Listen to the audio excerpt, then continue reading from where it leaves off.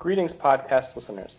Last Sunday, Tony and Billy, that's me, and Robin Irisari led a nature bike tour as part of the Bikesploration series, which is a partnership of Spoke Magazine, a local Philadelphia cycling and other forms of transportation magazine, and Hidden City. We led a bike tour of the Tacony Creek Park, starting at the Olney Playground, at the edge of North Philly and Northeast Philly, for those who are looking on their maps.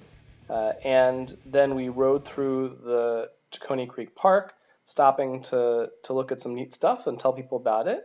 And then emerging from the creek into what you might call the row house and then industrial cityscape of, again, this area that's sort of on the border between Northeast Philly and North Philly, and then stopping at a few stops on our way to the Delaware River, where we round up the tour at an osprey nest at General Pulaski Park. We didn't get to do a good job recording the introduction of the ride, funny enough. Also was pretty windy, so Robin kicked it off with talking about the landscape, talking about how, we have sort of this surrounding cityscape of streets and concrete and row houses, and stores and old factories and whatnot. And then in the middle, you have this wooded corridor. And so you can go sort of from that wooded corridor where you can't really tell you're in a city and pop right out and you're back in the city. I also talked about what I think of as one of the themes of the ride, which is that the entire area we were looking at is industrial or post-industrial landscape. Even the creek, which, is forest today with a nice creek running through it, all was logged probably several times in the past, and had a series of mills on it back before we had other ways of powering industry. So even if it all looks pretty natural today, in one section it looks very artificial, in another, all of it you could count as some degree of post-industrial. Robin also gave an introduction to the Tacony Frankfurt Watershed Partnership, which is the organization he works for, and that works to protect this watershed and educate people about it. This is what Robin does for a living, actually. He is the outreach coordinator for Philadelphia for the watershed. And so the three of us led the ride, especially in the early parts. Tony agreed to watch the bicycles when we walked away from them. So you'll hear more of me and Robin talking. And with that, we'll kick into it. You're also going to hear the voice of Elliot, who is one of the younger riders, but a highly skilled birder, pointing out some birds along the way. And we hope you enjoy. And if you have any interest in the TTF, the Tacony Frankfurt Watershed Partnership, you'll see a link on our website to them. And also we'll be tweeting out some pictures that Robin took while we were on the ride. And of course, if you do enjoy it, please go to your favorite podcasting platform, iTunes, Stitcher, whatever it is, and please rate us and leave some comments. That'll help other people find us and check out how awesome we are. Also, feel free to follow us on Twitter at UrbWildlifeCast. Drop us an email to let us know how we're doing at urbanwildlifecast@gmail.com. And if you see something cool where you are, please record a little note about it on your phone, and then you can then send us the file. We'd be happy to put it on as some wildlife bling. Or you can leave us a voicemail at 267-603-3219. Again, 267-603-3219. Thanks. So I'll start off talking. We were Tony and I were interviewing, or Tony was interviewing the head of the American Birding Association, ABA.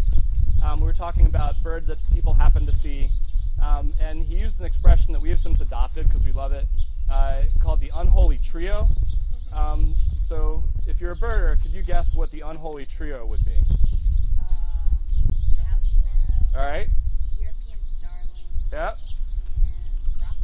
And There you go. Nailed it. All right. What was the third one?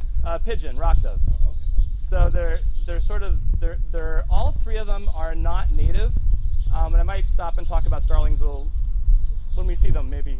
But house sparrows, we got tons of them around us right now, and so these all have interesting stories, I think.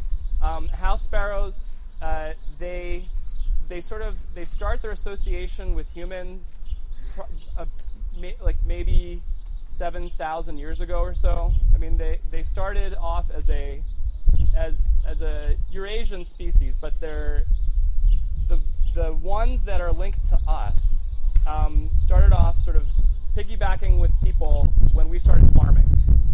So about as far back as there's been agriculture, there have been house sparrows eating sort of the spilled grains and hitting our fields and stuff. And they've recently been able to tell, I guess, that the ones that, like these right here, the ones that live around cities and around farms and everything, around people, sort of are a separate set from a wild type house sparrow that still lives around the Middle East and sort of around the Middle East, Mediterranean. So these birds have been with us a very long time. It's hard to say when they left. It's hard to call them wild anywhere, except for that one little remnant population that still sort of lives in the pre-human associated way. And they made it to the States very intentionally in the 1800s as people were starting to plant like street trees, basically. And so as people started intentionally planting trees in urban spaces, they were hit by various tree pests, so bugs, basically. And so the sparrows were a solution to that. They were released to try to eat bugs. Initially, I was thinking, how would that work? Because they mostly eat seeds, but they feed their babies a lot of bugs. And so it was like thousands of them were released to Philadelphia to try to control bugs. The unholy trio! And the creek that we're going to be riding along, the Tacony Creek, was the divider between old Oxford and Bristol townships. So before the consolidation of Philadelphia, these were two separate townships. There was a big mill town right down here called Crescent Mill. There's a historic bridge right now under historic restoration at the time, which is why we didn't start further up today. It's a 3-arch stone bridge that will be going past. This was the Crescent Mill. This monument is a Civil War monument in honor of the folks who volunteered from this town. So this is the Grubtown Monument, a little known piece of local history. What we're going to see when we go through is going to be the Tacony Creek. We're going to get up to Rising Sun Ave Bridge, which is the location with the most beaver activity. Right. In all the creek down here. We will stop and look at a chewed beaver stump. We'll check that stuff out. Talk about beavers. Let's talk some beavers. They're working their way up the Tacony. Now they're into Cheltenham, you were saying? They're into Cheltenham. So yeah, I was kind of curious whether they're coming from headwaters too, from like up in the Pennypack or something. So I don't think so. They're coming up, yeah. So again, they would have been, historically, like nearly wiped out in our area of the country just by fur trapping. And then so I was looking at some Fairmount Park records that were saying, as of actually when they were surveying in the 90s, they weren't recording them here. The guy at the water department I talked to who had done the tree plantings was saying he grew up in the area and he would have seen them if they were here because he was a kid fishing in the creek and everything and doing everything. So they seem like they're relatively recent. It's a fun topic, I think, because it makes for complicated land management.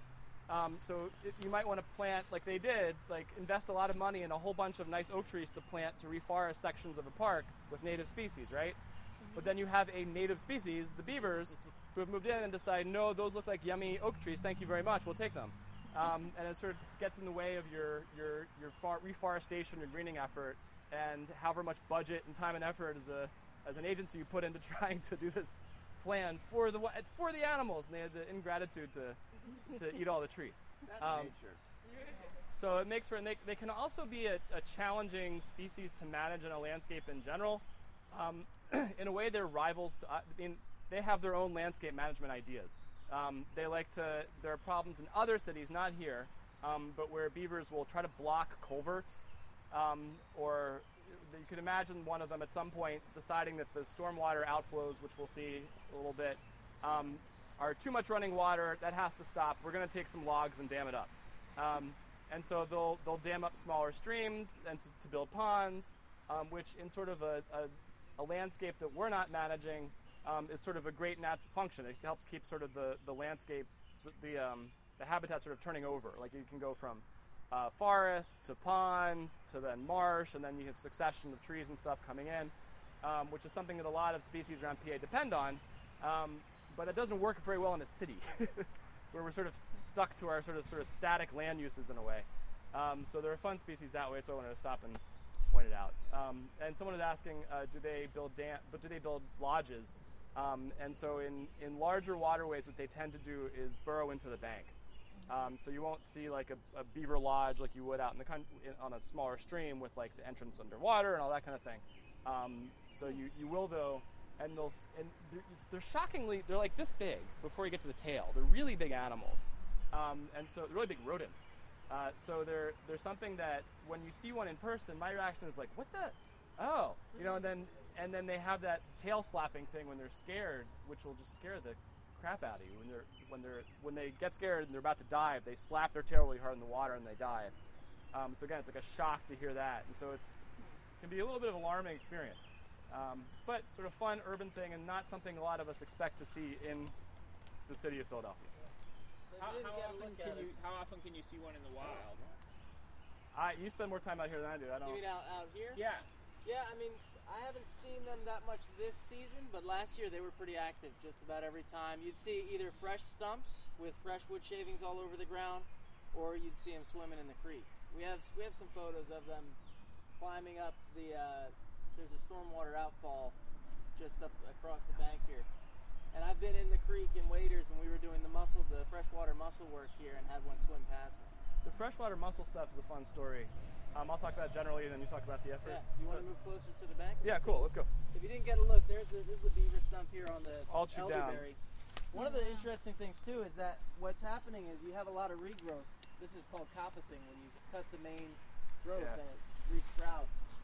So what happened to the tree? So the tree was dropped, and they have been dragging them, and I haven't been able to find. I don't see like a pile of trees anywhere. Yeah. They drag them. We'll drag them into the water. Yeah. We'll keep them in the water and then eat them from the water. Yeah. Where are you seeing the swallows? Oh, right there. Yeah. And then there's a rock dove. We'll take on the way down. We've got a rock dove. Yeah. Just sitting there. Where? These guys are fishing for fish, though, right? Aren't they? Oh, literally on the rock. Yeah. All right. So, as we pointed out, we've got some tree swallows dipping around, catching bugs over the water. Rock dove. We have a rock dove, aka just pigeon, One's the only. and I'll talk about the rock doves. All right. So we'll start with the rock doves. Although we're in more of a natural setting, you think of the rock doves or pigeons when you see them in Center City or just anywhere, in parks, eating crumbs. They're another non-native species. We probably brought them to the Americas. Oh, there's a bunch right there. First is food. Has anybody eaten squab before? Yeah. Okay, so squab it used to just be one of the like eating chicken, I guess, but it's now more high-end kind of food item. It's an immature pigeon, so it's like before they fledge, then you eat them. And so the old way of keeping pigeons was in something called a dove cote, like a special little building with sort of ledges or little alcoves in the side, pigeonholes you might say. And they would nest there, and then you would grab one of the offspring before they fledge, and that's dinner. And so they've been domesticated for thousands of years. Probably brought them over as food, but then people also brought them over for competitive flying and breeding them for fancy feathering and stuff. So just another one of these sort of very dominant urban birds that was very much an intentional thing. I guess if you could find them wild, that would be on sort of rocky cliff kind of settings. So they adapt very well to cities, because what is a downtown of a city but a whole bunch of cliffs? To a rock dove, and they eat birds. They eat like grass seed and that kind of stuff. And so again, you can find plenty of probably seeds, but you can also have people like feeding them processed grass seed, which is bread, right? So they do very well in cities. Were you about to point out? Oh, there's a northern. I think the northern. There might be.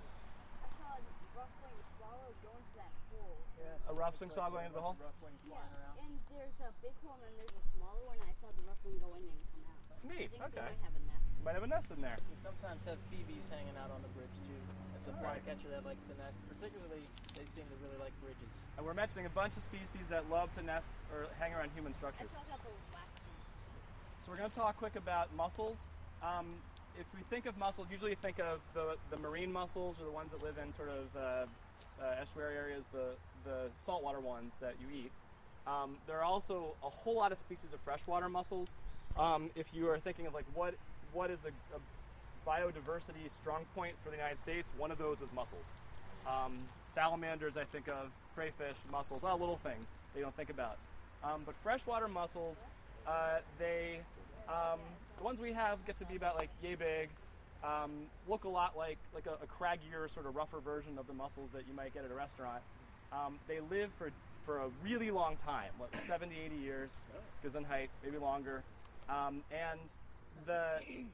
in the ocean, you know, when you think of an animal that doesn't move at all, it has to stay put.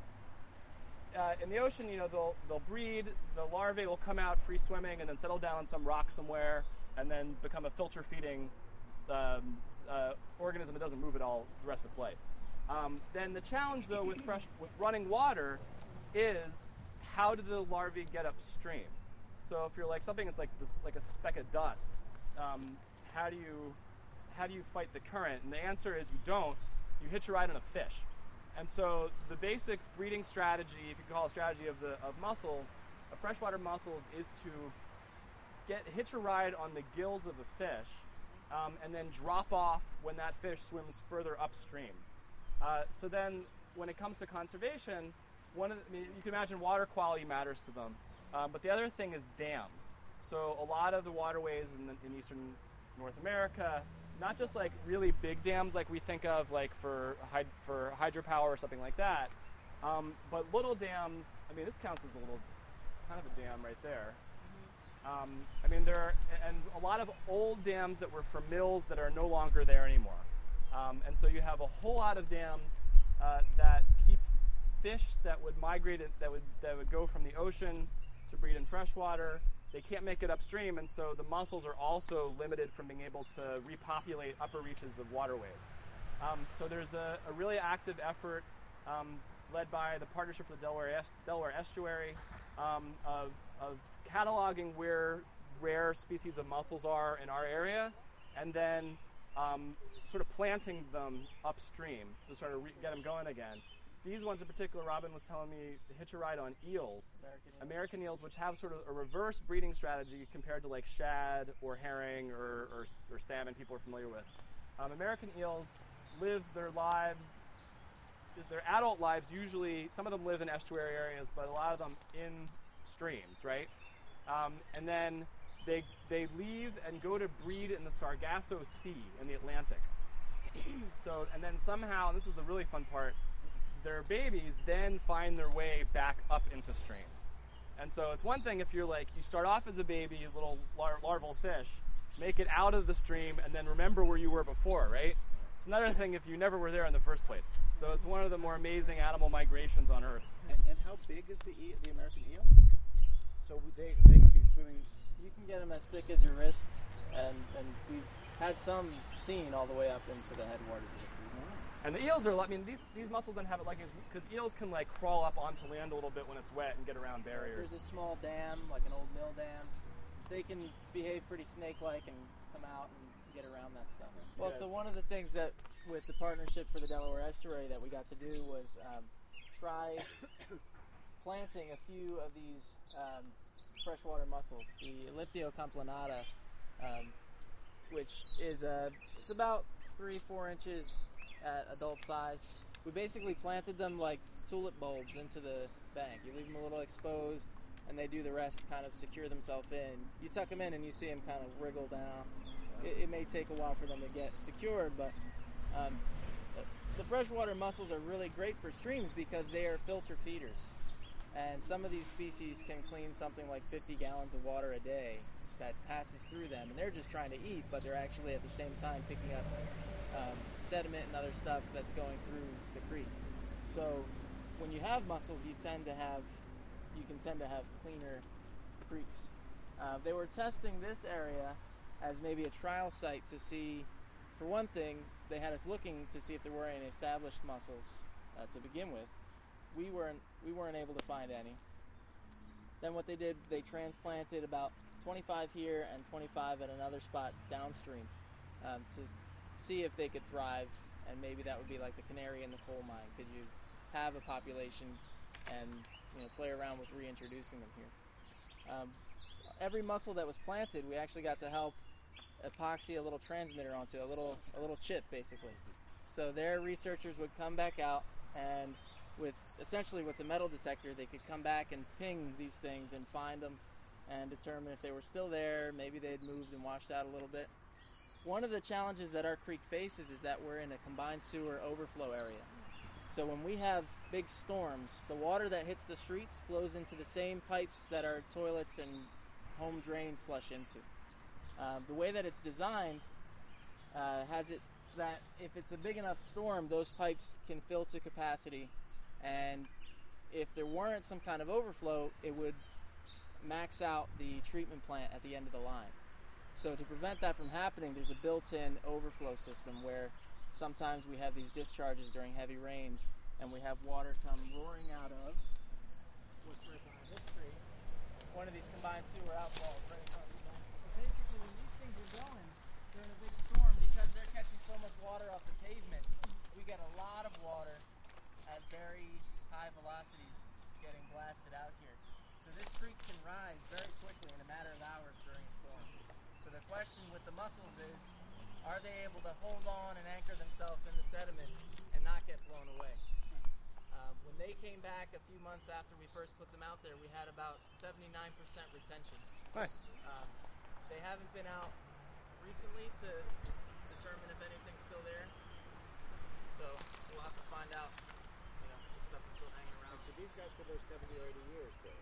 It's a bit, their whole life is sitting there, and they can do that. I mean, there's A ways long to tell time. how long they are. And in case you have any ideas, they apparently don't taste very good.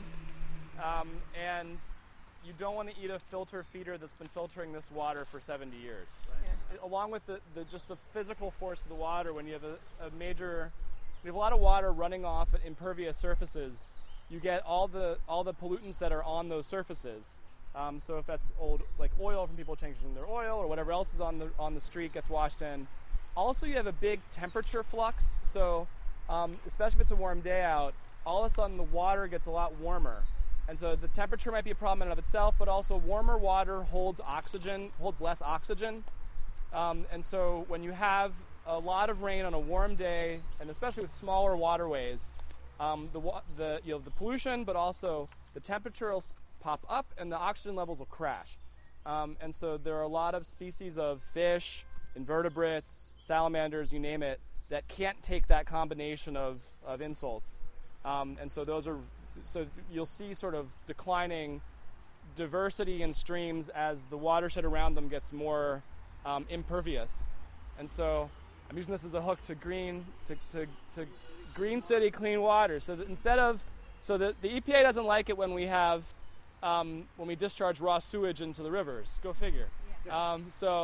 The city, 3 or 4 years ago, struck a deal so that to give us time before we have to rip out every sewer line in the city and replace them.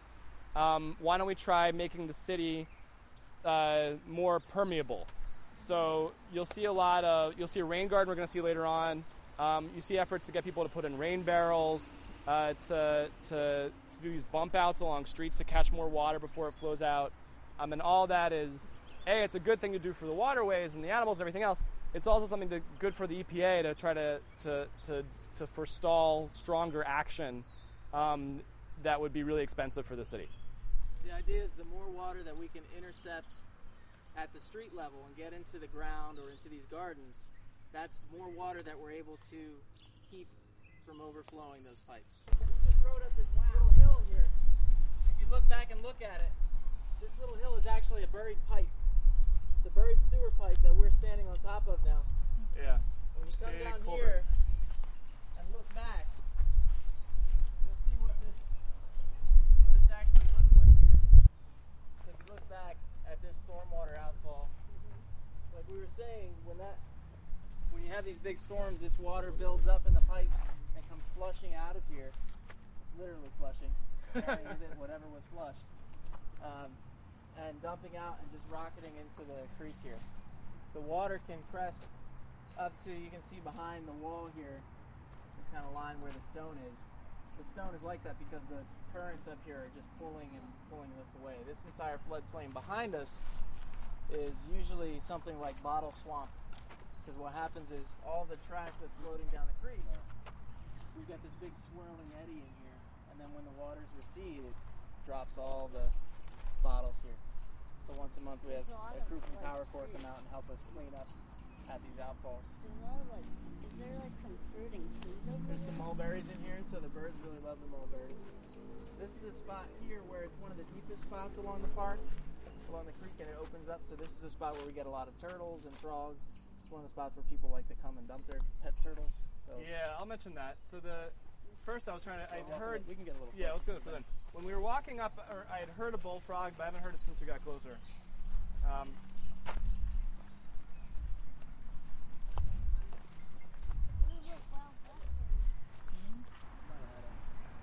Oh yeah. Little guy disappear in the So Robin just pointed out a turtle head, which we'll keep an eye out for another one. So we parked our bikes over there so like on the water. So we've got, I think Robin has seen, if I remember, you've seen snappers and red bellies.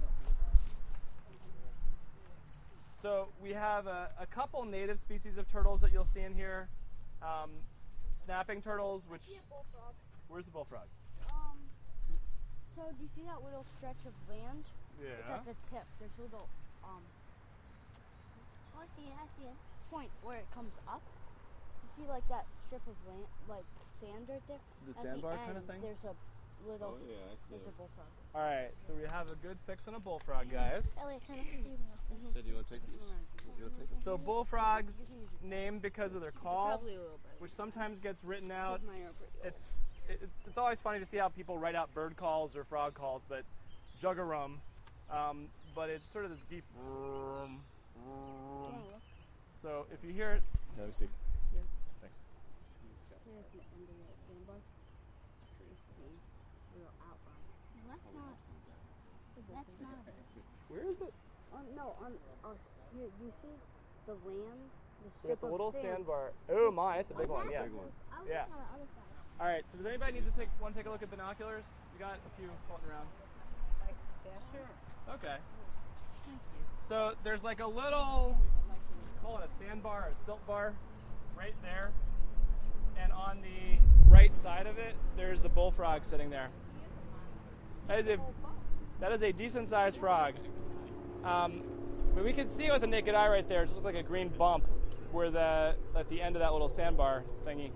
So bullfrogs, they'll take over a year to go from tadpole to adult size. They'll sort of they'll get laid as eggs in the summer, and then the tadpoles will make it through the winter, and then the next spring or summer, like, metamorphize, grow legs, and hop out of the water. On the turtle side of things, we've got snapping turtles, and which are, I think everybody knows what a snapping turtle looks like. Right. Okay. Robin got pictures of one probably coming up to lay eggs. What was it, just last week? And then occasionally they'll spot red belly turtles, which are protected in Pennsylvania, mainly because we're at the edge of the range. They're pretty common south of here, and in New Jersey. And those look like, if you think of like a basic basking turtle, they're one of those. And if you have a question about it, the really big ones that look like they're kind of black, that can be a big female red-bellied turtle. But the turtles you see the most around Philadelphia are something called a red-eared slider. So if you think of the little green turtles that are sometimes sold as pets with a red stripe on the head, those are red-eared sliders. They start off like that big, and the females can get to be about that big. So a decent-sized turtle. If you go to Greensgrove Farm, actually, not too far from here, by Plants, whatever, they have like a big cattle tank or livestock tank filled with water, and they've got a few red-eared sliders in there. But really, There's another bullfrog right what are you saying? It's really good for eyes. Right there, you see, it's just the dark in the little. Oh, you're right. He's right there. Good eye, man. Okay. Yeah, at the end of the stick right there. Very good shot. We have a bullfrog. Try to take a picture of that guy. Where is he? Oh, I see. Oh, right on the wall. The red-eared sliders, they're native to the middle part of the country, sort of the Mississippi watershed for the most part. And because they're commonly sold as pets and because they get way too big to keep in an aquarium, unless you have a massive aquarium, they tend to get dumped out into water. People are like, okay, it's too big to be a pet, I'll release it into the wild, which doesn't work so well. Probably most of them that get released die. So maybe, let's say 90% probably die because they don't know where to hibernate, they don't know where the food is. It might not actually be a perfect spot for turtles. But let's say 10%, 5% survive. There's still a lot of them getting dumped, but that's enough to have established breeding populations. So they're all over Philadelphia. I was looking into an area in Buenos Aires in Argentina, and they've got a problem with sort of exotic red-eared sliders pushing out the native sliders. They're sort of a problem species in Europe and East Asia. You go to San Francisco where they're nowhere near native out there, and you got them in Golden Gate Park. You just have red-eared sliders everywhere, and it's a bit of a mess. Exotic, invasive.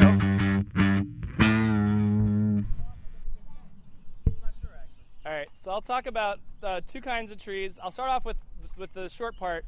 That's a black locust right there. I like talking about them because they're one of my favorite trees. Why are they your favorite tree? Okay, so you can think of them as both a native and invasive species depending how you think about it. They're North American. They're native to the southern Appalachians, but they're a kind of tree that is that the wood is incredibly useful. It's very, I mean, you like to carve wood. It's what is it? Pretty dense. The thing with It resists rot. Yeah. They say it rots one day before stone. So you can build fence. It used to be like really popular for fence posts. There's a spot in the Wissahickon where I remember floods like probably 8 years ago washed out some of the trail, and then someone took a downed black locust tree and they used it to rebuild the railings for like this steep section of trail. And they are totally exotic in Europe, but they're widespread. And so there's a whole in Europe they've gone way beyond us in this kind of study of post-human landscapes, of what you call ruderal, which means the study of ruins. So what kind of plants and animals inhabit ruins? And so post-World War II, in a lot of, like, let's say Berlin, for example, in a lot of the bombed-out areas, they'd had black locusts there before, but then they really sort of took over. And so in other parts of the world, in Europe, sort of post-war, sort of black locusts are sort of a post-war tree. And here, there's sort of a remnant of people planting them intentionally because they were useful for wood, and then sort of spreading out from there. And then right in front of us is do you know what kind of ash tree it is? I'm bad at telling them apart. Green or white? It's probably green. Usually down by water is green. Okay. And usually up and drier. So this is a green ash tree. What kind of, was it a woodpecker hopping up? Oh, we have fun birds too, but there's a Baltimore Oriole nest that everybody can look at. Where is the Baltimore Oriole nest? So if you look down where I'm looking, Which tree is it in? you see that bird that just flew right out?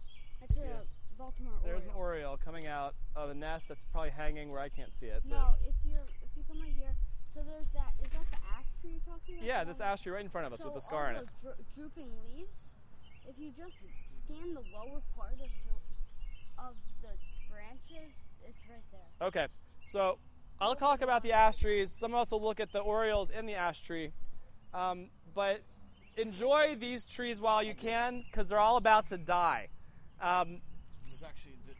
So there's something called the emerald ash borer, which is a tiny beetle, like the size of a grain of rice, or a little bigger than that maybe, that I think is, I don't know, East Asian or European, I forget which. Asian? Okay. And they are sort of marching across the Great Lakes and the Northeast, assisted by people transporting firewood. So when you go to a park and they say, buy the firewood here, don't bring in your own firewood, that's why. is because other kinds of beetles, but in particular these guys will have the larvae will be actually, or pupa will be underneath the bark in what you might be thinking of burning for your firewood. And if you leave that sitting in the campsite afterwards and don't burn that chunk of wood, then that's going to infest that section of forest. And so that's how they've been jumping around the Northeast. And they kill like pretty much all of the ash trees they infest unless you treat them. But we in Philadelphia have tens of thousands of ash trees probably. You can't treat all of them. Hundreds of thousands of ash trees. And so the city has made an effort to cut down all of those that are near a building or a road or a path, because you don't want a whole lot of suddenly dead trees shedding big chunks of branches and falling over on people or on buildings. And then they've picked a few priority ones to actually try to treat. So if they got a really picturesque, beautiful ash tree, we'll try to preserve those, and maybe someday in the near future or mid-future, we'll have something that can kill off the borers, and we can bring back ash trees. And there's hope, that maybe they'll be able to release some parasite or predator someday of the parasitic species of the tree. So then that'll sort of control those and bring them under control so the trees can come back. But we don't have any solutions in our quiver right now that we can deploy. So it's sort of like, it's the city, and a lot of land managers and foresters have taken this attitude, which is, it's sort of like, it's all you can do really. But sort of like plan around the demise of the trees and see what you can do to hold on to a few of them. And I guess the purple box is a monitoring trap. Yep. So we don't. Sticky box. So we don't actually have the borers yet in Philadelphia. We expect them sometime soon, and we'll know that they're here when those kinds of traps come up with borers on them. Yep. And if you look, there's like an ash branch, the lowest ash branch to the right with a whole bunch of ash samaras on it. If you look above that into the elm leaves just beyond it, that is the Baltimore Oriole. Yes, the Baltimore Oriole. That's what he found. Nice eye. All right. Baltimore Orioles really love trees over water, so this is perfect for them. What do they eat? They eat insects and fruit. Okay. Yeah. These mulberries behind. I was gonna say we got mulberries and we have insects, so just checking. He's feeding a young or something. Yeah, it's a young feeding young. It's a female feeding young in the nest. Yeah, so we're gonna So you said we might we're gonna ride a little while now without much stopping and I talking. haven't seen one of those in a long. We're just checking the time and how long we're taking. I think I see the male. Cool. Over in that. A little.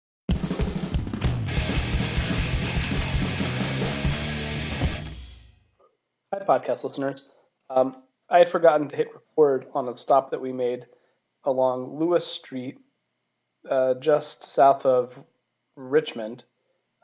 We had come down Castor, cut over on Richmond to go around the sort of inland or north side of the Northeast Wastewater Treatment Facility, and then down Lewis alongside the treatment facility, along to the north of us, a railroad track embankment that is covered with a whole variety of exotic plants, bugwort, white campion, some ailanthus or tree of heaven popping up here and there, a whole mix of accidentally or intentionally imported plants, along with some natives. There are a few patches of common milkweed growing in there, for example.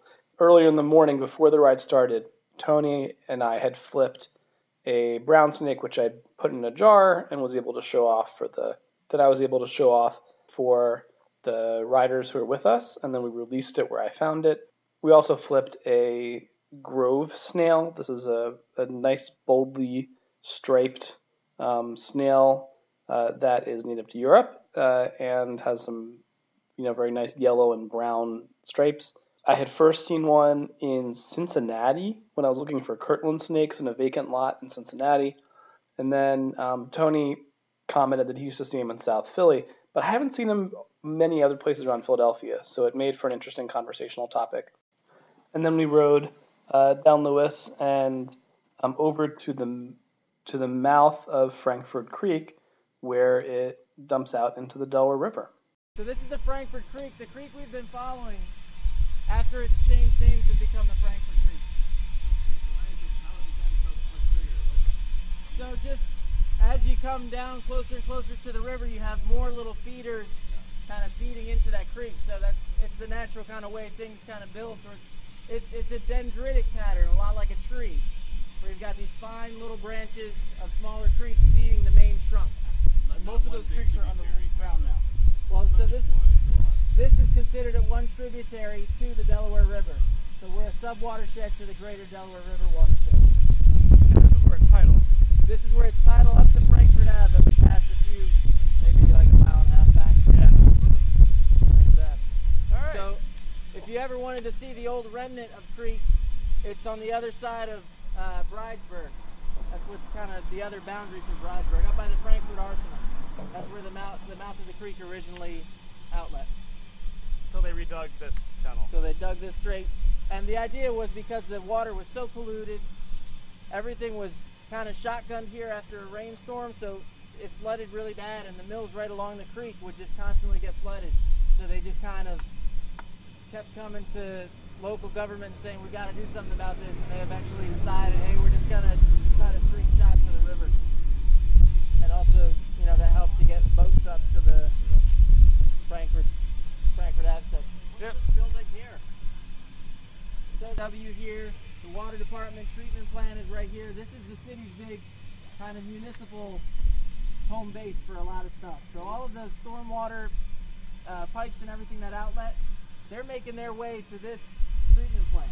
Where's the treatment plant? The treatment plant are those ponds there. Those are part of the settling ponds for the treatment. And we're going to see the other side of it in a minute. Yeah. I feel like So there's midges that live here because the water's there's still some, like the breakdown of the bacteria breaking down the poop is causing some warmth, and some midges can live here year round. I think I see And some rough ones. they probably are. And the so birds winter here that normally don't. Like there's like a couple hundred rough-winged swallows that winter here. Occasionally some cave swallows will show up, and then they'll often in the winter bird census just find like different warblers that should be much farther south. I have found this one of the neatest Yeah, there's some rough-winged too. urban wildlife stories we've got in Philadelphia. I mean, it's one thing where you have like robins or a bird like that expand its range a little bit to like follow bird feeders and whatnot. It seems like a different thing entirely when a bird would ordinarily be flying thousands of miles to Mexico and Central America and instead decides to stay the whole winter. So from the wastewater treatment plant, we rode our bikes down along the Delaware River about a mile to the General Pulaski Park. And from General Pulaski Park, we were able to observe ospreys sitting on their nest on a light post at the edge of the river, and also a bald eagle flying by, which was then promptly harassed by a couple of red-tailed hawks. I haven't seen a bald eagle, so where is it? That part there. The one flying away over the trees. There's the osprey sitting on the edge of the nest right there. Wow, the red tail's diving at the bald eagle. Looks like there's another out there too. Doing that. So now the red tails are chasing the eagle off. You see just above the tree line, Over there. the red tail just zigged at So in the bald gap eagle. of trees, you see some birds like flying around. It's two red tails trying to chase away the bald eagle. We hope you enjoyed this special edition of the Urban Wildlife Podcast in the Field. Again, thanks to the Bikesploration people, that's Hidden City and Spoke Magazine. Many thanks to Robin Irisari, our podcast best friend in the whole world, for teaming up with us on this wonderful bike tour of the Tacony Creek and the urban Philadelphia beyond the creek. Again, if you do like the podcast, please leave us a rating and some comments on your podcast platform of choice, whether that's iTunes or Stitcher or something else. Please also follow us on Twitter at UrbWildlifeCast. Follow us on Facebook. You can also drop us an email at urbanwildlifecast@gmail.com. And of course, if you see something really cool, please record a little note about it on your phone and then email us the file, or you can give us a call at 267-603-3219. Again, 267-603-3219. Thanks.